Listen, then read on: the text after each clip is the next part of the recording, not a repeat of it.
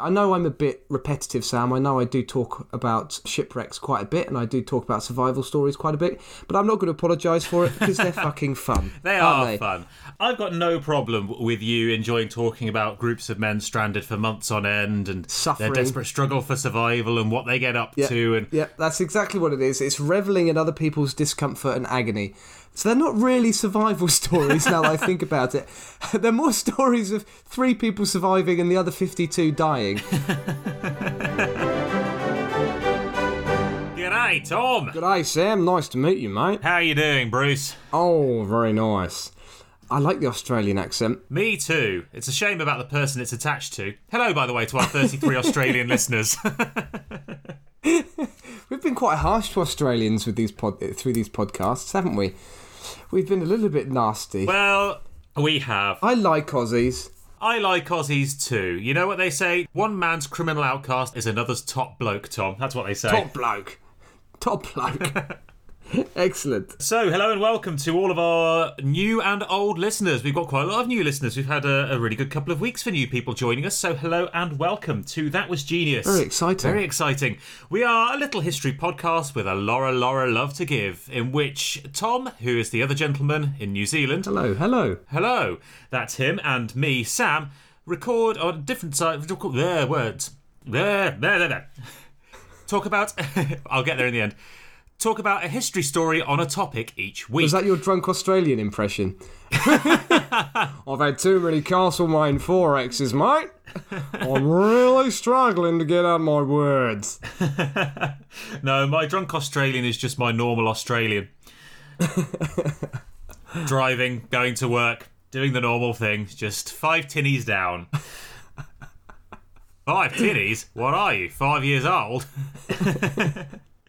But yes, every week Tom and I discuss history stories on a theme. The theme is decided the week beforehand, but everything else is a surprise. And you may have been able to tell that this week's theme is India. Australia. Oh shit, Australia. Fuck.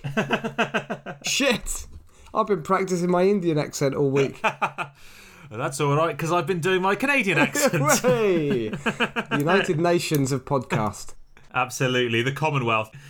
So how have you found this week, Tom? I'm very, very good. I mean, I'll be perfectly honest with you, Sam. I really thoroughly enjoy researching this podcast. There have been very few weeks. In fact, I can't think of a week that I haven't actually had fun doing the research.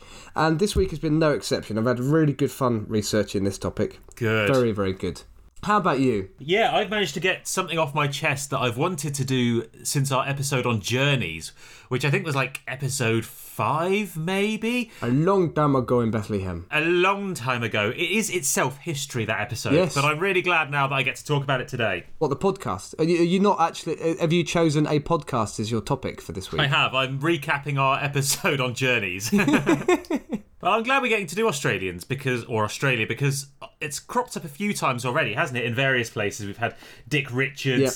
Top bloke Dick Richards. And we've made passing slightly racist references on many occasions. We've had the Gilt Dragon as well. We've had the Gilt Dragon. Oh, bloody hell. Oh, no, I'm shipwrecked in Australia. Oh, go. Shit. Oh, what have I done? Oh, I feel awful. The Gilt Dragon, by the way, is a ship that was featured in one of our episodes, just for a little bit of context, which, of course, is in fact a guilty dragon. Yeah, the joke was it was a guilty dragon, just for those of you who haven't heard that podcast. Oh, shit, I burnt down a village. Oh, no. Don't know what I'm going to do. Oh, shit, landed on the coast of Australia and spreading communicable diseases amongst the population who have absolutely no natural resistance to them. Oh, shit, not again. Oh, no. Decimated the domestic population. Not the cholera. Yes. I think we should get into it, shouldn't we, Tom? Go for it, yes. Let's take a leaf out of other podcasts' books and actually get on with doing a podcast today. That's radical. Isn't it just? Right, what are we going to flip? I just picked up the thing closest to me made of paper that I've not flipped before. And were you quite surprised? Were you surprised by what it was? Yeah, I picked it up and turned it over. Was it a big pair of boobs? Have you been printing off naughty pictures? No, it's almost worse, Tom, and I might have to pick something else and edit this out. It's not a photocopy of your ass, is it? No. Well, closer than you might think. Today, Tom, we will be flipping the NHS guide to having a colonoscopy.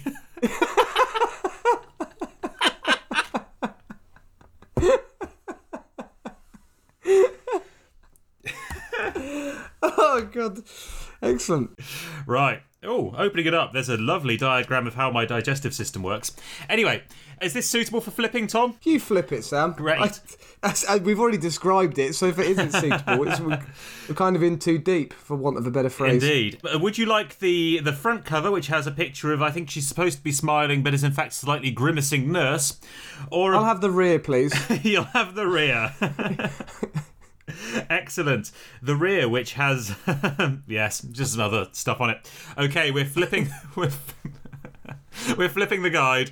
How did it go, by the way, Sam? How did you colo? What's it called? God, that's a mouthful. What's the operation called? I hope it's not a bloody mouthful. If it is, can't get my tongue round it, Sam. Just can't get my tongue round it. If it is, they're going the long way round. Oh, this is wonderful for all our new listeners, isn't it? It's not usually this medical. It got cancelled at the last minute. The doctor didn't turn up. The doctor did turn up, fair enough. Right, so you're taking the front cover. I'm taking the back. You're taking the back. Yeah. Okay, here we go. It's landed on the front, Tom. Excellent. What a way to start the podcast.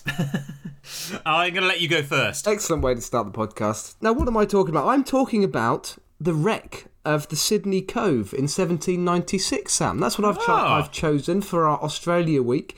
The boat itself is called the Sydney Cove, so it didn't actually wreck in a cove called Sydney Cove. That would have been ironic. Yes, it would, wouldn't it? That would have been a coincidence.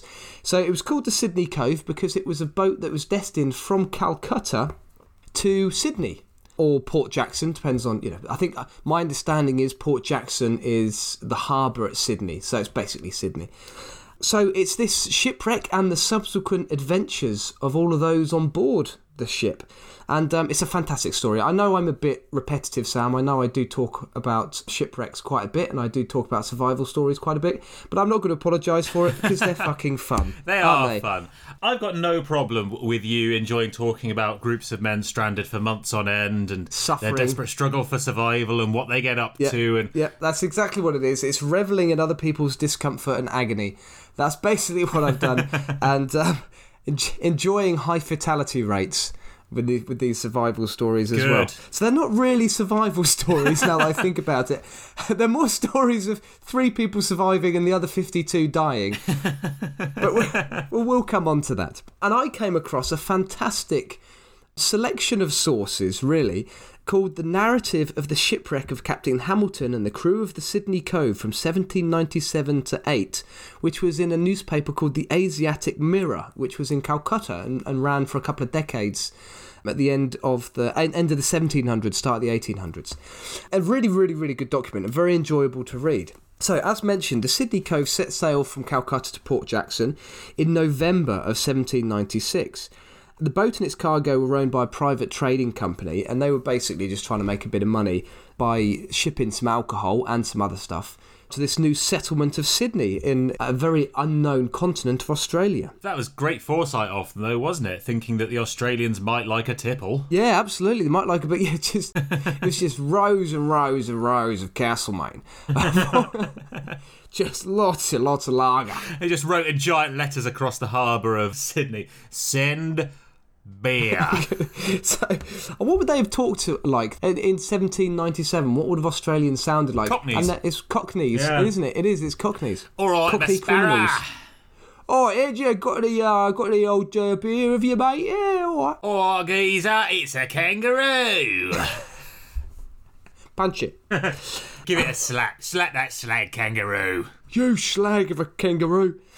So it sets sail in November, and quite quickly things get a little bit unpleasant. So December, the boat experiences severe gales and very heavy winds en route to Australia.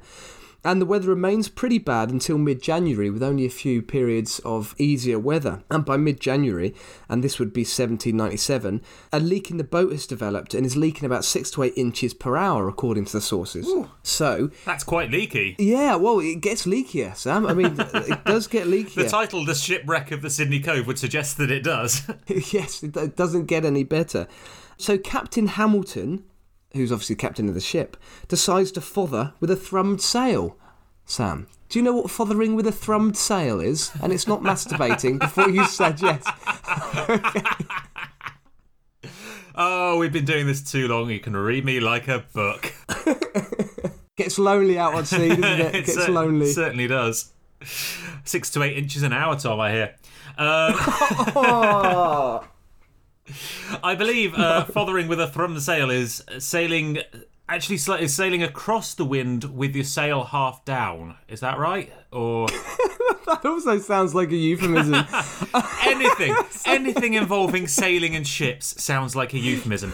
Anything. Sailing across wind with your sail halfway down, are you, sir? I say. Flying half mast, are we, sir? Suits you, sir. I mean, to be honest, any career in which the title of the main job is seaman. Yeah, there's a lot of seamen in this story as well. You're wrong, Sam, but thank you for your attempt. This I thought was very, very interesting. So fothering is the act of wrapping a sail around the underside of a boat where a leak is present in the hope that it will stop the leak. Oh. And thrumming is basically taking your sail and turning it into a thick mat by sewing into it some rope. So you basically create a thick mat out of a sail and some old bits of rope, and you try and wrap it around the bottom of the ship where the hole is. Interesting. Quite a common solution to small leaks on a boat, apparently. Oh. Which I thought was fascinating. That is fascinating. And it's reasonably successful on this first occasion because the leak reduces to 4 to 6 inches per hour, so it gets a lot less. In late January, the ship hits yet more gales and the masts are damaged and the leak worsens. And the crew by this point are finding it really quite hard. So a lot of the men on the boat were Bengali men called Lascars. And they were very, very cold. They were not enjoying the weather, very, very cold. And they just they couldn't actually operate the pumps on deck. These Lascars were really, really struggling with the conditions. So instead, the captain tells them to get under the boat and start bailing manually with buckets, and they're quite happy to do that because they're sheltered from the rain a bit more and a bit warmer. But it is hard work by the sounds of it. I mean, this is very early on in my story of this shipwreck. In fact, it hasn't even shipwrecked yet, and we've already got 3 men dying from exhaustion just trying to bail the ship out. Bloody hell. So it's presumably dying from exhaustion and just exposure to the elements, but far out. This is, quite early on. Absolutely. I mean, even the reduced 4 to 6 inches of water across the length of a ship in an hour, it's quite a lot of water. You're sort of highlighting one of the reasons why this has been such an interesting thing to research, because the account of the ship going down is pretty detailed. It's fantastic to hear what happens when these boats get a leak and start to go down. It gets a lot worse. So there's a small improvement in the weather. So another sail is thrummed and fothered, and this reduces the leak from about 11 to 12 inches to 8 inches per hour, but it's getting worse. Early February, they hit another storm and there is another leak. This time it becomes too serious, so they don't anticipate being able to continue sailing. So the ship turns and just aims for land because they're south of Australia, so they know that the continent is nearby. They've just got to head towards it. And it's taken on water at a horrible rate at this point, and much of the cargo gets thrown overboard, so the stuff that they don't think they're going to need when they land is thrown overboard. And the water gets up to the low deck hatches. Wow. This ship must have been pretty much underwater at this point, but they're still trying to sail it. It's like that bit in Pirates of the Caribbean where Jack Sparrow arrives just clinging to a mast above the waterline. Yeah, absolutely. That's exactly that's absolutely it. When it gets to this point, they do spot land, but it looks like there are some very rocky cliffs, so they don't fancy their chances trying to take the boat in too close. So they sleep on it. Well, they probably don't sleep on it. They probably spend the night panicking. They wait until the morning, and then they do find a better place to approach shore, and they basically just drive the boat. By this point, it sounds like it's incredibly difficult to manoeuvre. They just drive it onto a sandbank, and then they use what's called a longboat, which is basically a life raft. They use a longboat to get everyone to land and as much of the supplies as they can. And where they land is Preservation Island, which is an island in the Furneaux group of islands between Tasmania and Southeast Australia, and I may have pronounced Furneaux wrong. And they get ashore and they start digging a well. They find some water, which they say is a bit brackish, and then they begin to equip the longboat very, very quickly for a journey to the nearest settlement, which is Sydney. A mere, I think, what was it, 650 kilometres away, Sam? So not far. Oh, just a potter. Yeah, just a gentle potter. A lovely little rowing boat trip. Very pleasant. And we know how enjoyable the coastline of Australia is, with all of its blue bottles, sharks, poisonous frogs. Are you suggesting, Tom, in some way that man-eating sea snails, krakens, yeah. dragons, Yeah, just lots of really unpleasant things in Australia. So Captain Hamilton remains with the crew on this island, and I think that was standard practice at this point in history. So the captain would stay with the main party and would send off other people to look for help.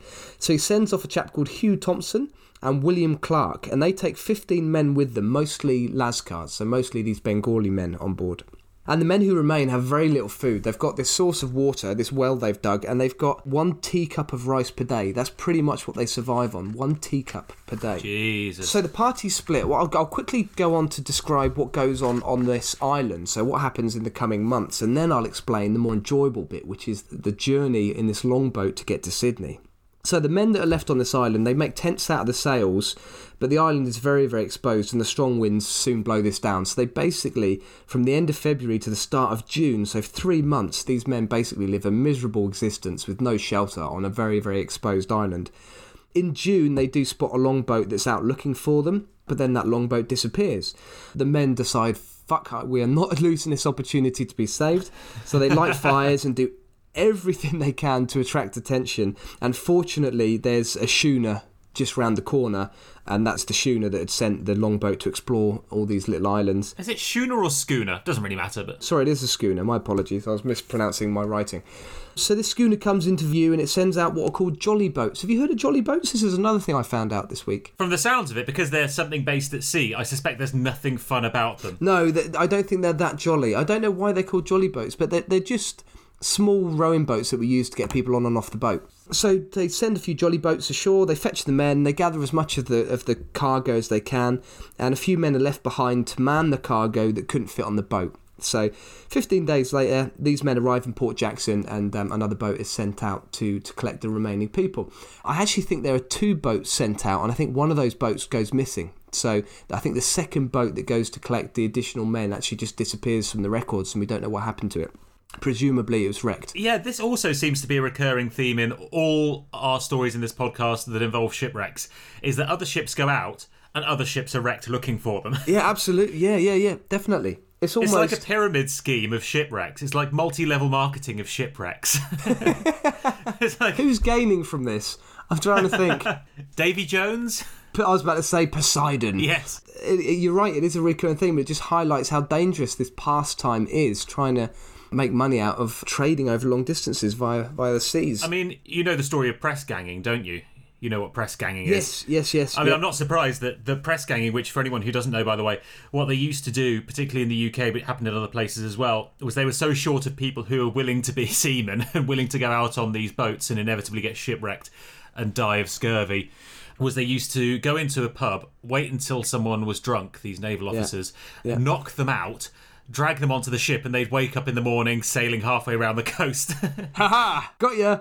And that was your life for the next 15 years. I don't think these Lascars, these Bengali men, would have had much choice either. So, meanwhile, the longboat is sent for help. And that longboat, talking of wrecks, is wrecked within days. The longboat is wrecked on what we think is 90 Mile Beach on the Australian mainland.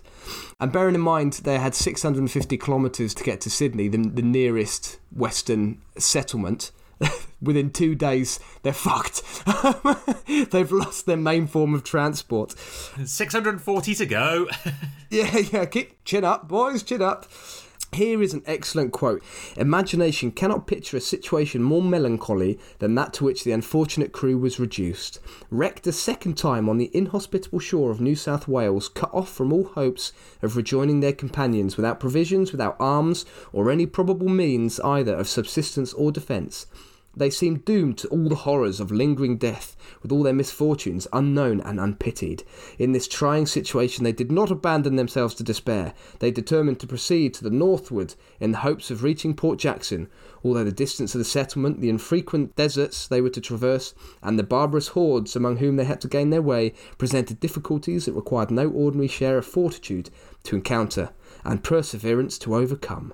A great quote. It just sums it up beautifully. Better than I ever could.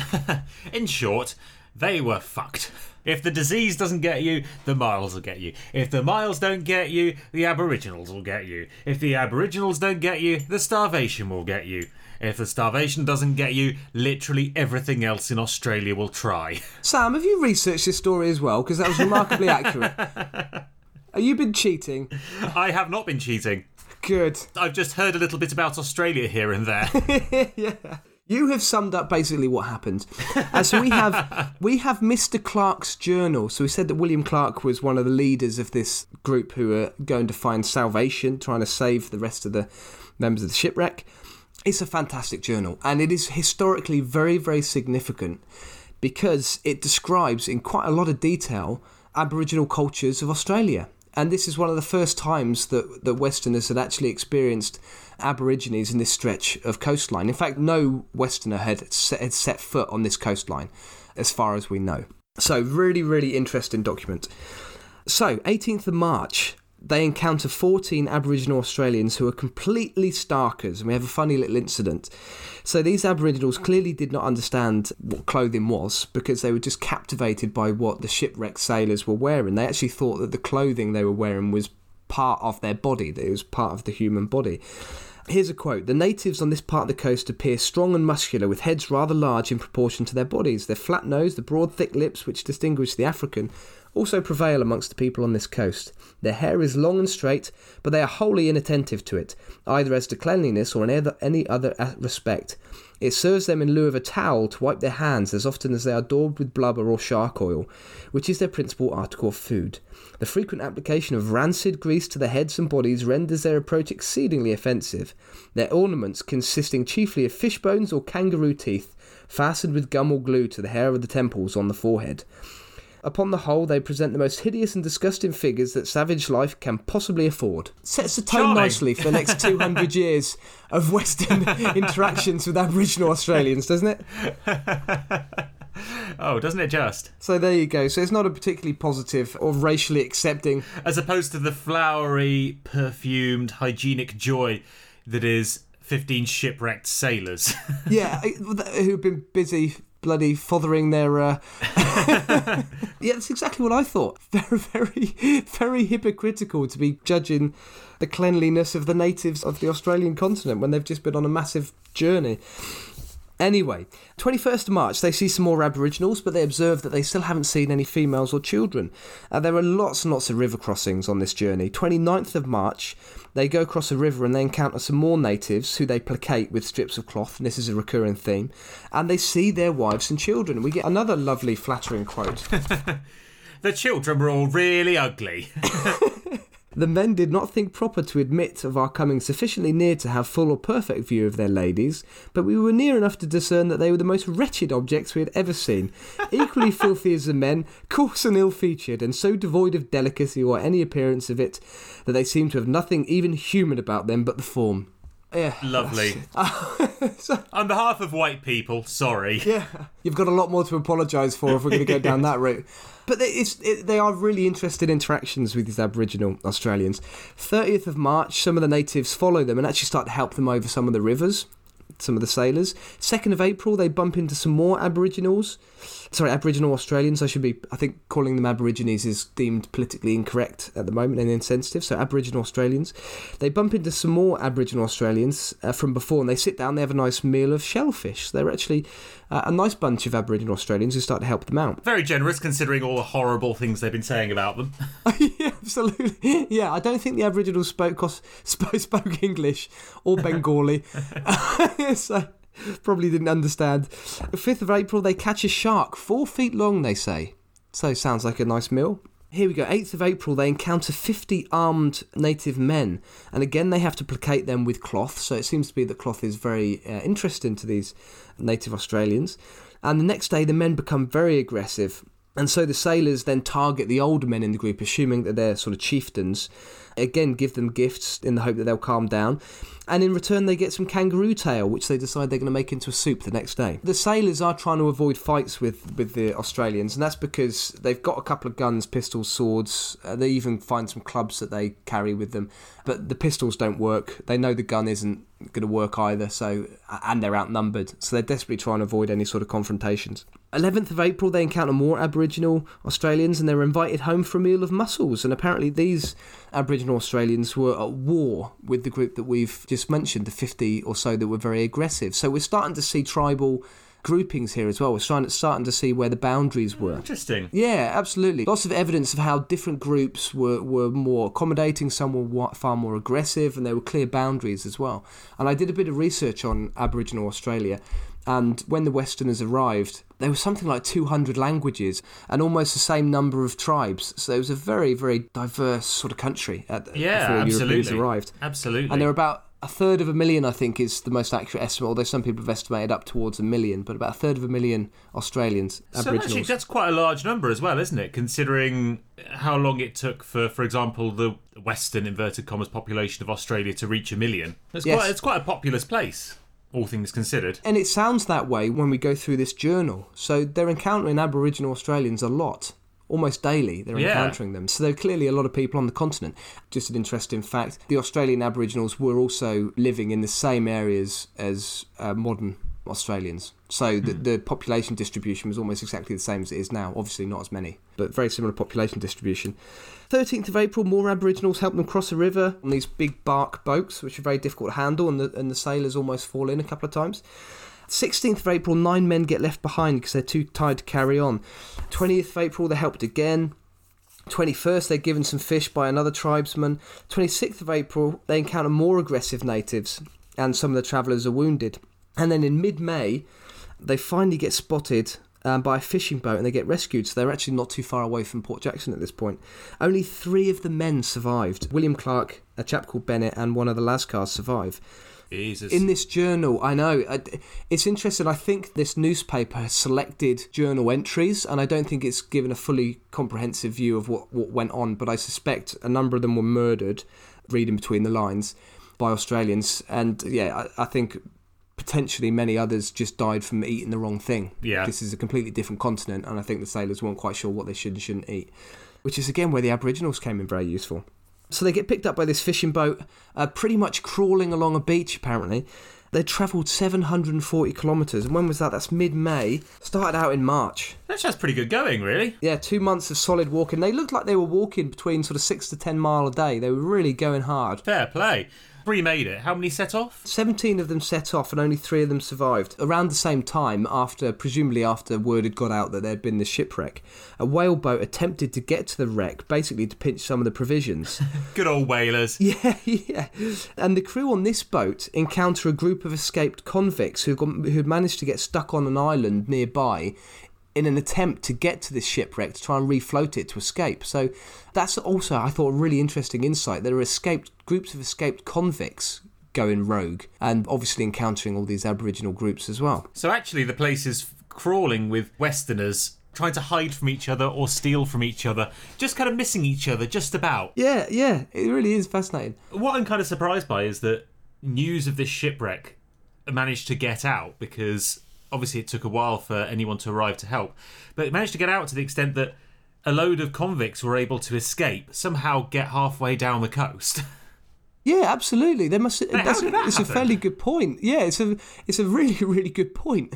They must have had a good knowledge of the coastline. Yeah. To know where to go. And to know there was a shipwreck in the first place. But I do like the fact that the whalers just went out to nick everything. Good to know that whalers were still bastards. Yeah. It's not a new thing that we consider whaling to be kind of a bit underhanded and a bit dirty. No, they were off to try and get all the beer. Interestingly, there's a museum in Launceston in Australia with the world's oldest bottle of beer from the ship, because the ship was rediscovered in the 70s. Ah. There you go. And there was still beer on board. Yes, absolutely. Yeah, still beer on board. Was it drinkable? Someone will have tried it. Someone will have tried it. And I think I read they'd opened one of the bottles and someone had managed to take a sample of the yeast from it and brewed the beer. Do you know what? I've got a vague recollection of this, actually. Someone's reconstituted some ancient beer using hops from a shipwreck. Yeah, I think I read that had taken place on this occasion as well. That is the shipwreck of the Sydney Cove and the subsequent survival story, with lots of great interactions with the Aboriginal Australians. Oh, wonderful. The aggressive ones and the less aggressive ones. I like the idea of 50 Aboriginal Australians on the crest of a hill, a bit like British football hooligans, just yelling abuse.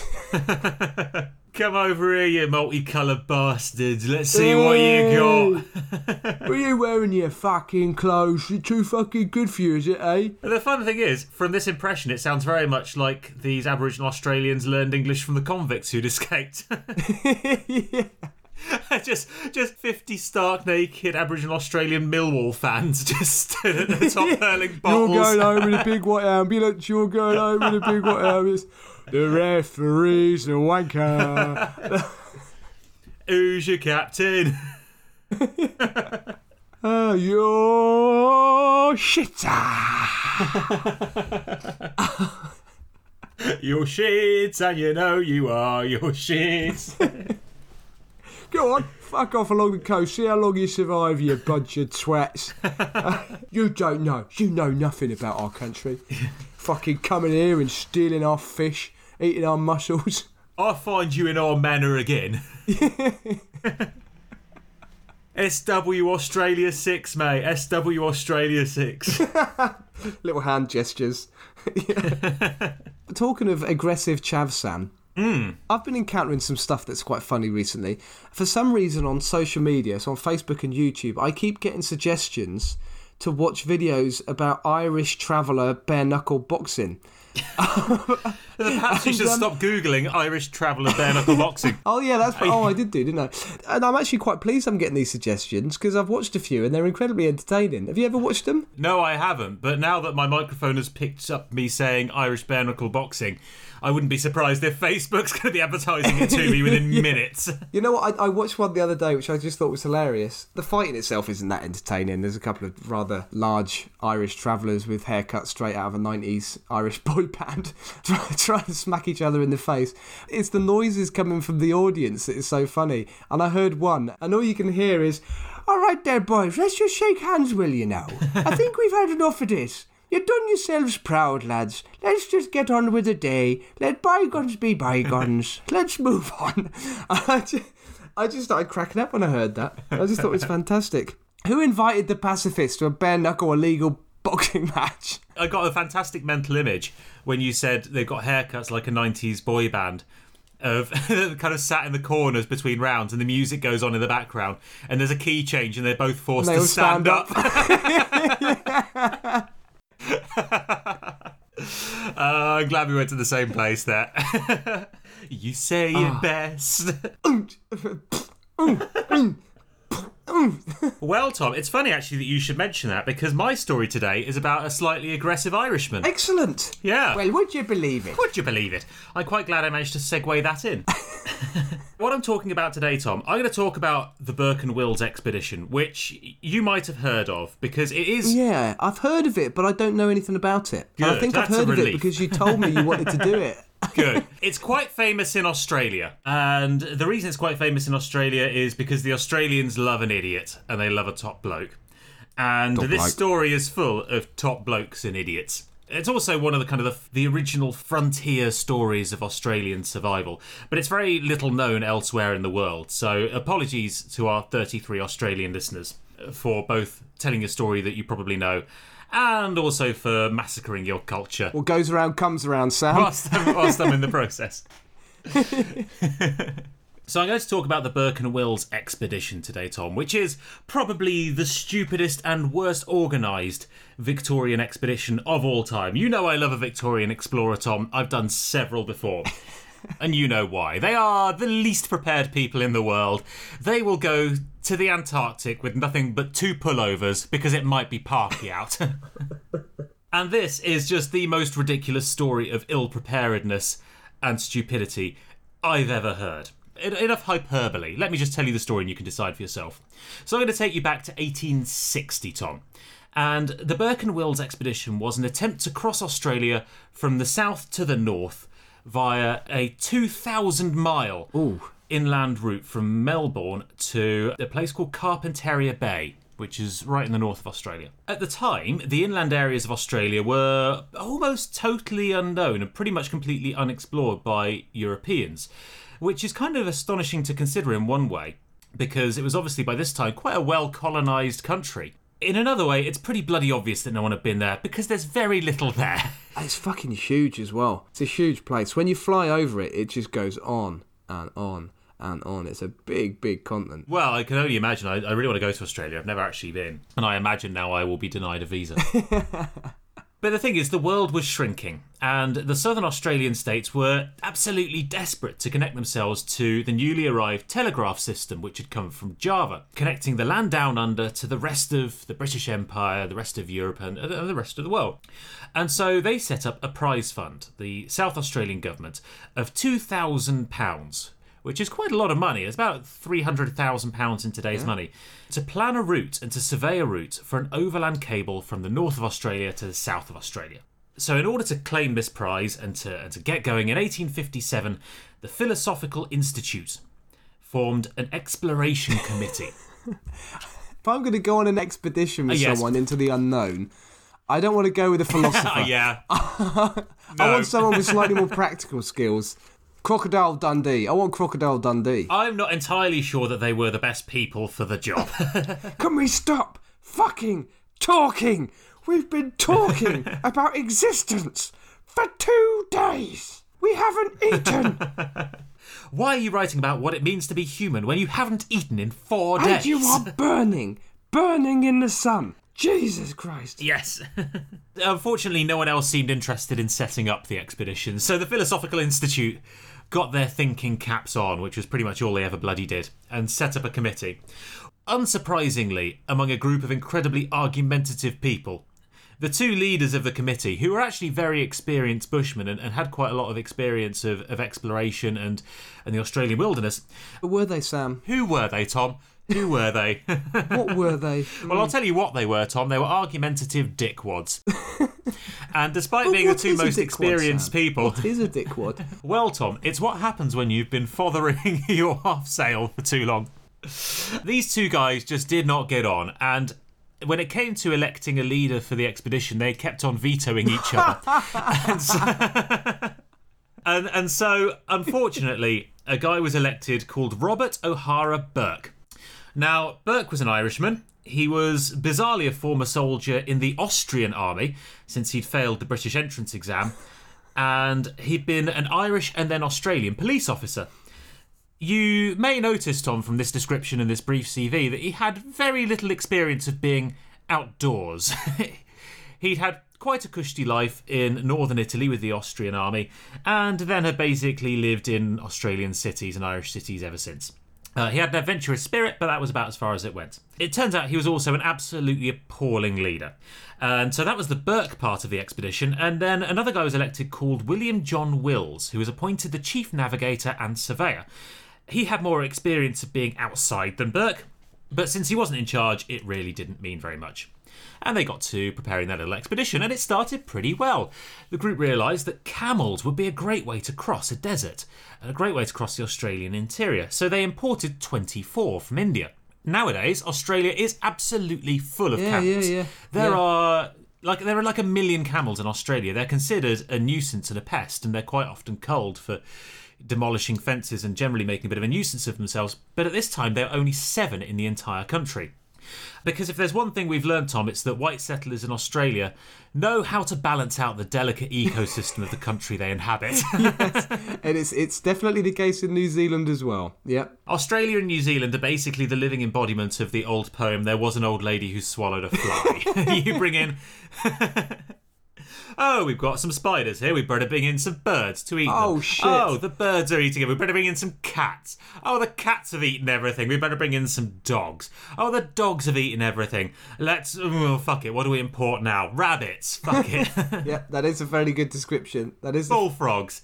Literally everything. Yeah, bullfrogs are in Australia, aren't they? They're a massive problem in Australia. Yeah, huge problem. Yeah. They were imported from the US, weren't they? From Florida. They were, from Florida, to try and get rid of some of the agricultural pest insects. This was just another example, deciding to import camels from India. So 24 were imported from India, and they also bought 6 of the 7 camels which were already in Australia from a zoo in Melbourne. What's wrong with the 7th? It was just She's had a bad attitude. Always kept getting a hump, Sam. Kept getting a hump. Hey. You know what? I can't tell one camel from another, Tom. They're all a spitting image. Hey. Oh. We'll come on to the behaviour of the camels in a minute. So they bought 6 of the 7 camels already in Australia from a zoo in Melbourne. So I don't know if I feel sympathy for those or not. Going. I love it here in the zoo. I'm quite happy here. I do not want to follow this mad Irish bastard You lot can fuck off. to the I ends of am the staying earth. here. Well, it turns out that camel was probably the wise one as well. But anyway, sensible idea. The camels make sense on paper. But that is about as far as the sensible preparations go. I'd like to take a very brief moment, Tom, to go through some of the stupidity they presented, these guys, when it came to packing for their expedition. Now, the expedition, Tom, was a total of 19 men. How many carts do you think they filled in addition to loading all of these camels up? 19 men, 5. Pretty close, Tom. It was 6 wagons, 26 camels, and 23 horses worth of gear. Wow. In all, these 19 men took 20 tons of equipment. 3 of the wagons were loaded with nothing but 2 years' worth of beef jerky. Nice. Because they decided to kill the cows in advance instead of letting them walk alongside. And then there were some of the home comforts. Now, you've been camping, Tom. You're quite an outdoorsy person. What do you take with you when you go camping? Super noodles. And pretty much solely super noodles. You might bring a little camping table to sit at, right? Maybe Super a little noodles. fold-out chair. No, it's just super noodles. Good, a man after my own heart. The chair and table would take up space that could be used for super noodles. Yes, well, that if only you'd been on this expedition, Tom, then you'd have probably added a little bit of sense to it. Because they didn't just take a camping table, Tom. They took a full oak dining table and chair set. Lovely. They also took a very nice and very, very large oak stationery cabinet. Right. For reasons unknown, a large selection of flags and an even larger selection of fireworks. Right. A giant Chinese gong. Right. And 270 litres of rum bought by the camel handler, a guy called George James Landals, designed to keep the camels from being just on the right side of arsehole enough. So it sounds as if they're basically wanting to have massive dinner parties.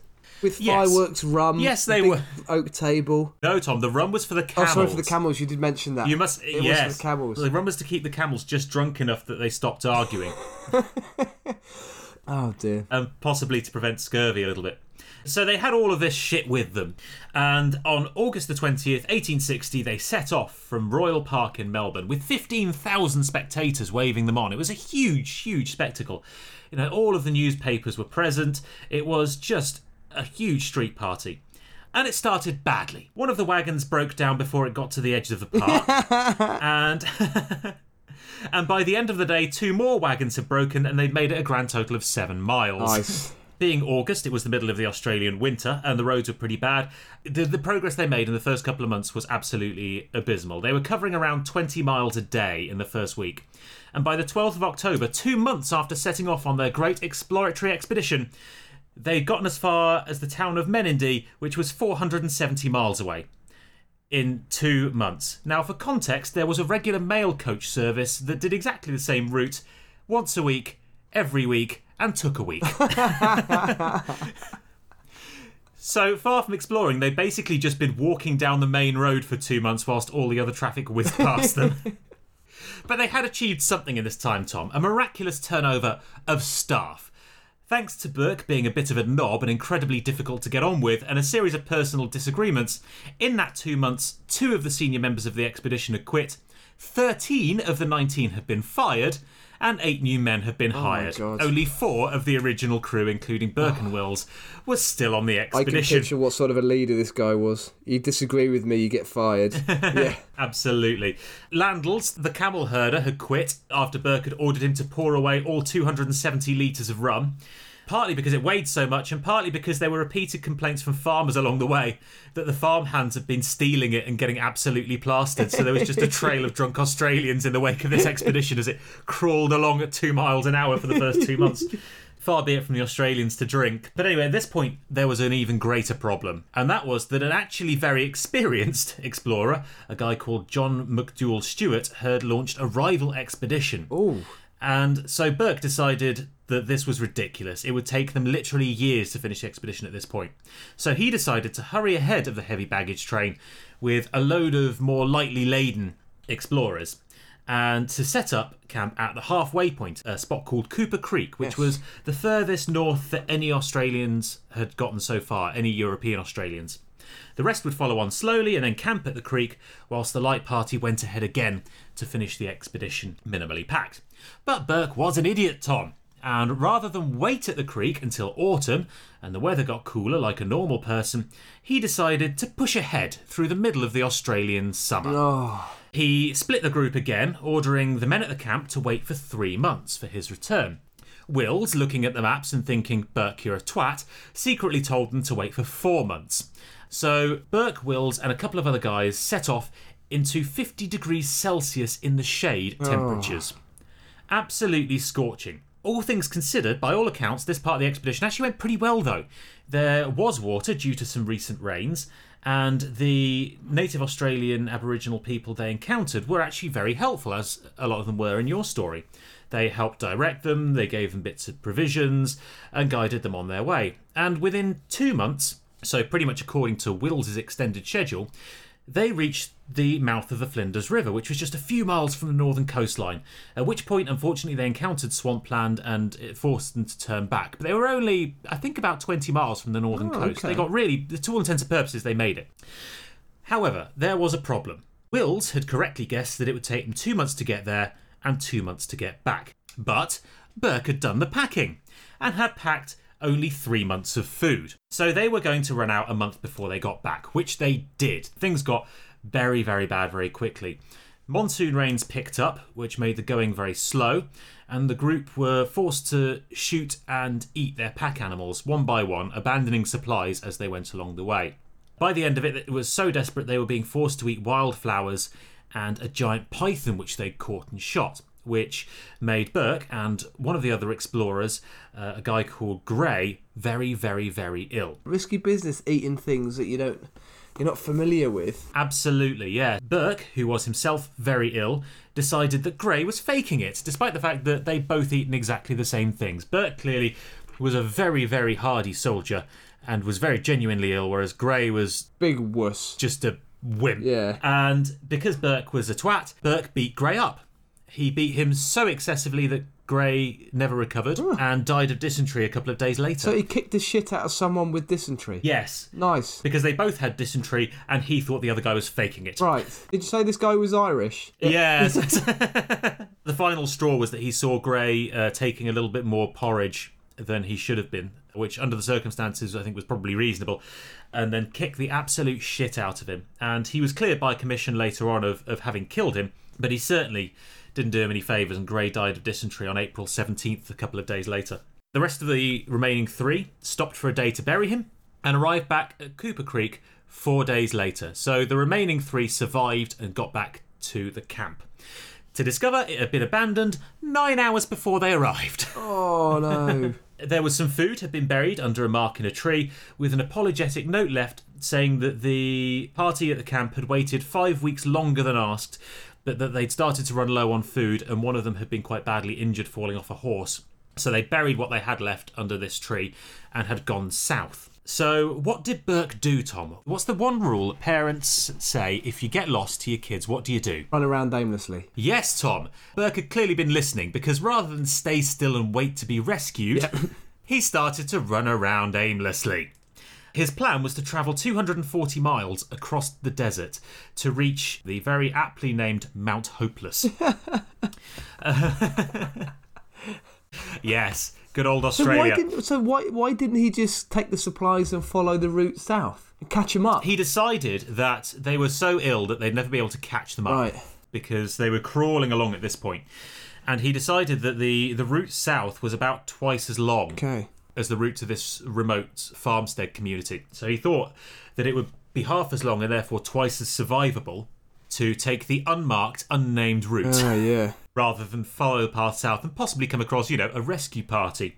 And he left a note outlining his plan, but being the twat he was, he buried it back in the food supplies box and didn't remark the tree to let anyone know that he'd arrived. So unless someone went and redug the box up for no obvious reason whatsoever, no one would know his plan. Now, in fact, a rescue mission of 2 men did turn up 2 weeks later, but seeing that the box was buried and the tree hadn't been remarked with further instructions, they assumed Burke and Wills had never turned up. Oh, dear. In fact, they were just 30 miles away. In 2 weeks, they'd managed to cross just 30 miles because they were in such poor state, alongside the only other survivor, a guy called John King, getting into more trouble as they went.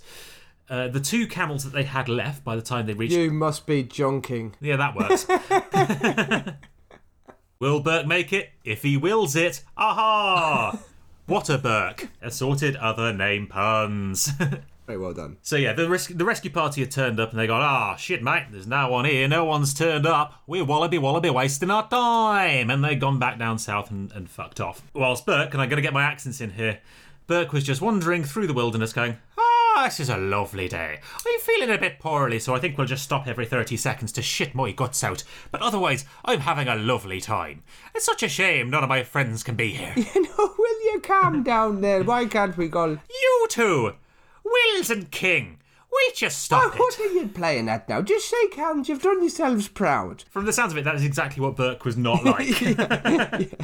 Hi, you daft twats! Why are you walking so fast? You're eating too much of that, you are. You've drinking my water, aren't you? I'm going to fire your arse. You'll end up in a hole in the ground just like the other lad. Hope you're sleeping with one eye open. I said 1 cup of porridge oats, not 1 in a bed. Anyway, those 2 camels look like they're going a bit slowly, so I'll shoot the feckers. Which is what he did. The 2 remaining camels, pack animals that they'd had gotten really ill, so he'd shot them, which meant that the 3 remaining men couldn't carry nearly enough water and supplies for a 240-mile journey across the desert. Because they were idiots, Tom. So, as a result, what they'd actually been doing was plodding along Cooper Creek for 2 weeks, not really getting anywhere closer to civilization, inverted commas, and basically causing trouble for themselves. The local native Australians had been helping them out. Laughing hysterically, just skipping along beside them. Well, they had. Yeah, that's pretty much precisely what had been happening. They'd been kind of hanging around with them for 2 weeks. Basically, whenever they looked too desperate, they'd give them a bit of fish and bread in exchange for some sugar. I can imagine them just sort of skipping along, talking in their native language, going, a strange decision. They've just walked past the Goolawonga tree. Lovely fruit in the Goolawonga tree. Oh, well. Why are they trying to eat that dead possum? Why are they poking it with a stick? I can just imagine these incredibly emaciated, bearded men just kind of crawling along in tattered clothes while small children skip gaily around them, singing songs. You're going to die in the wilderness. Waltzing Matilda. Waltzing Matilda.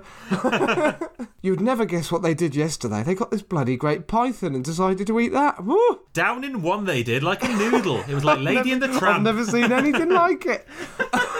Oh, that's a really funny mental image, actually. Just 2 guys, just Lady and the Tramping a 6-foot python. A massive python.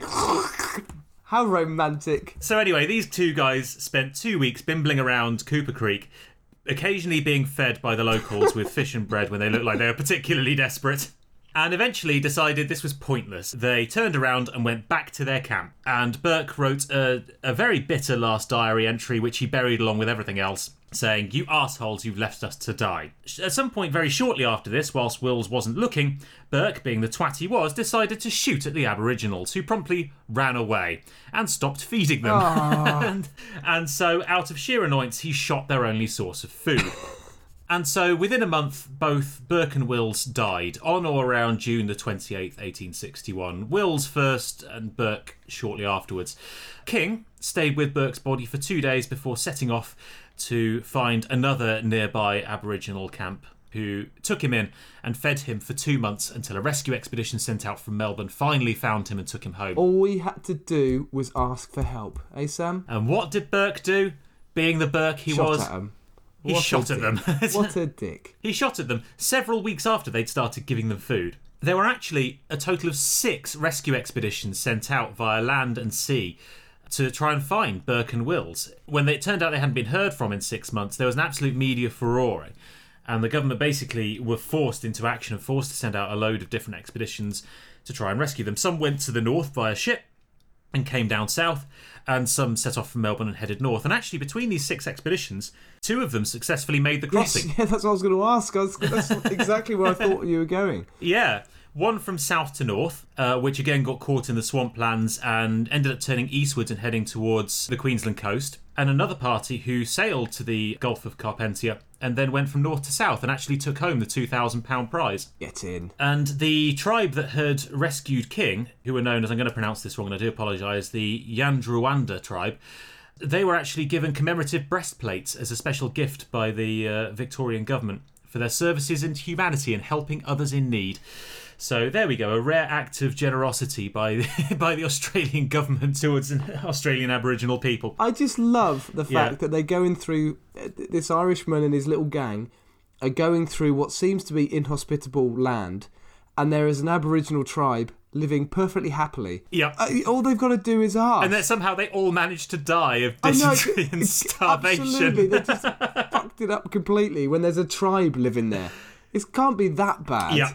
No, and from all accounts, actually, most of the terrain they were passing through wasn't that bad. Anyway, Burke and Wills's bodies were recovered in 1862 and buried with ceremonial honours in Melbourne, and 40,000 people lined the procession route. It was a huge state funeral they were given. For being wankers, useless wankers. Bellends, yeah. Well, I mean, to be fair, it was more Burke's fault than Will's. Yeah, true. It has to be said, though, the expedition wasn't a complete waste. It was a disaster, but it had started to map the inner Australian territories and established that there weren't any Great Lakes or inland seas in Australia, which people had postulated for decades that there might be. And somewhat ironically, the rescue operations had mapped huge swathes of inland Australia while searching for these guys. And so from it grew several slightly more positive outcomes, but generally it was an absolute fucking disaster from start to finish.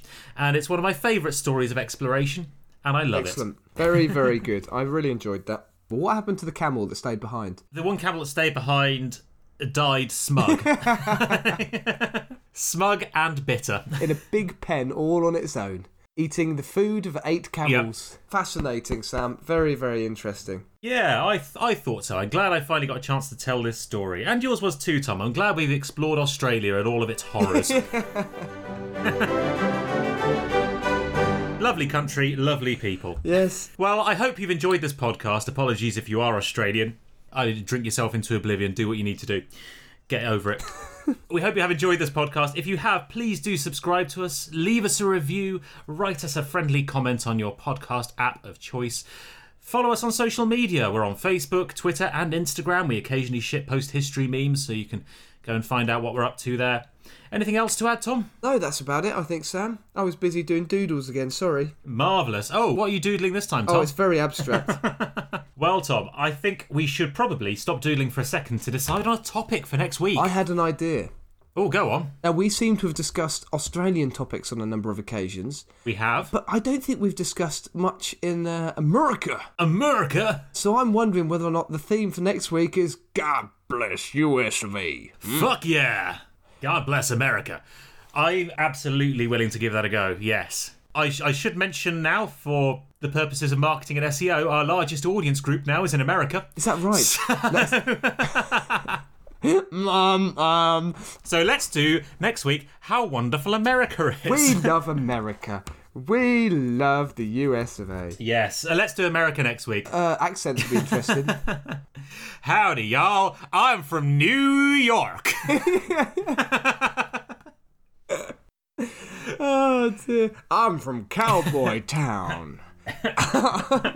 Perfect. Oh, this is going to be awful and brilliant in equal measure. So, howdy next week to our American compatriots. We're coming to town, and there's only room for one comedy history podcast in this town. Yeah, beautiful. Get the freedom fries on. We'll be in town next week. Y'all stay safe now. Have a nice day.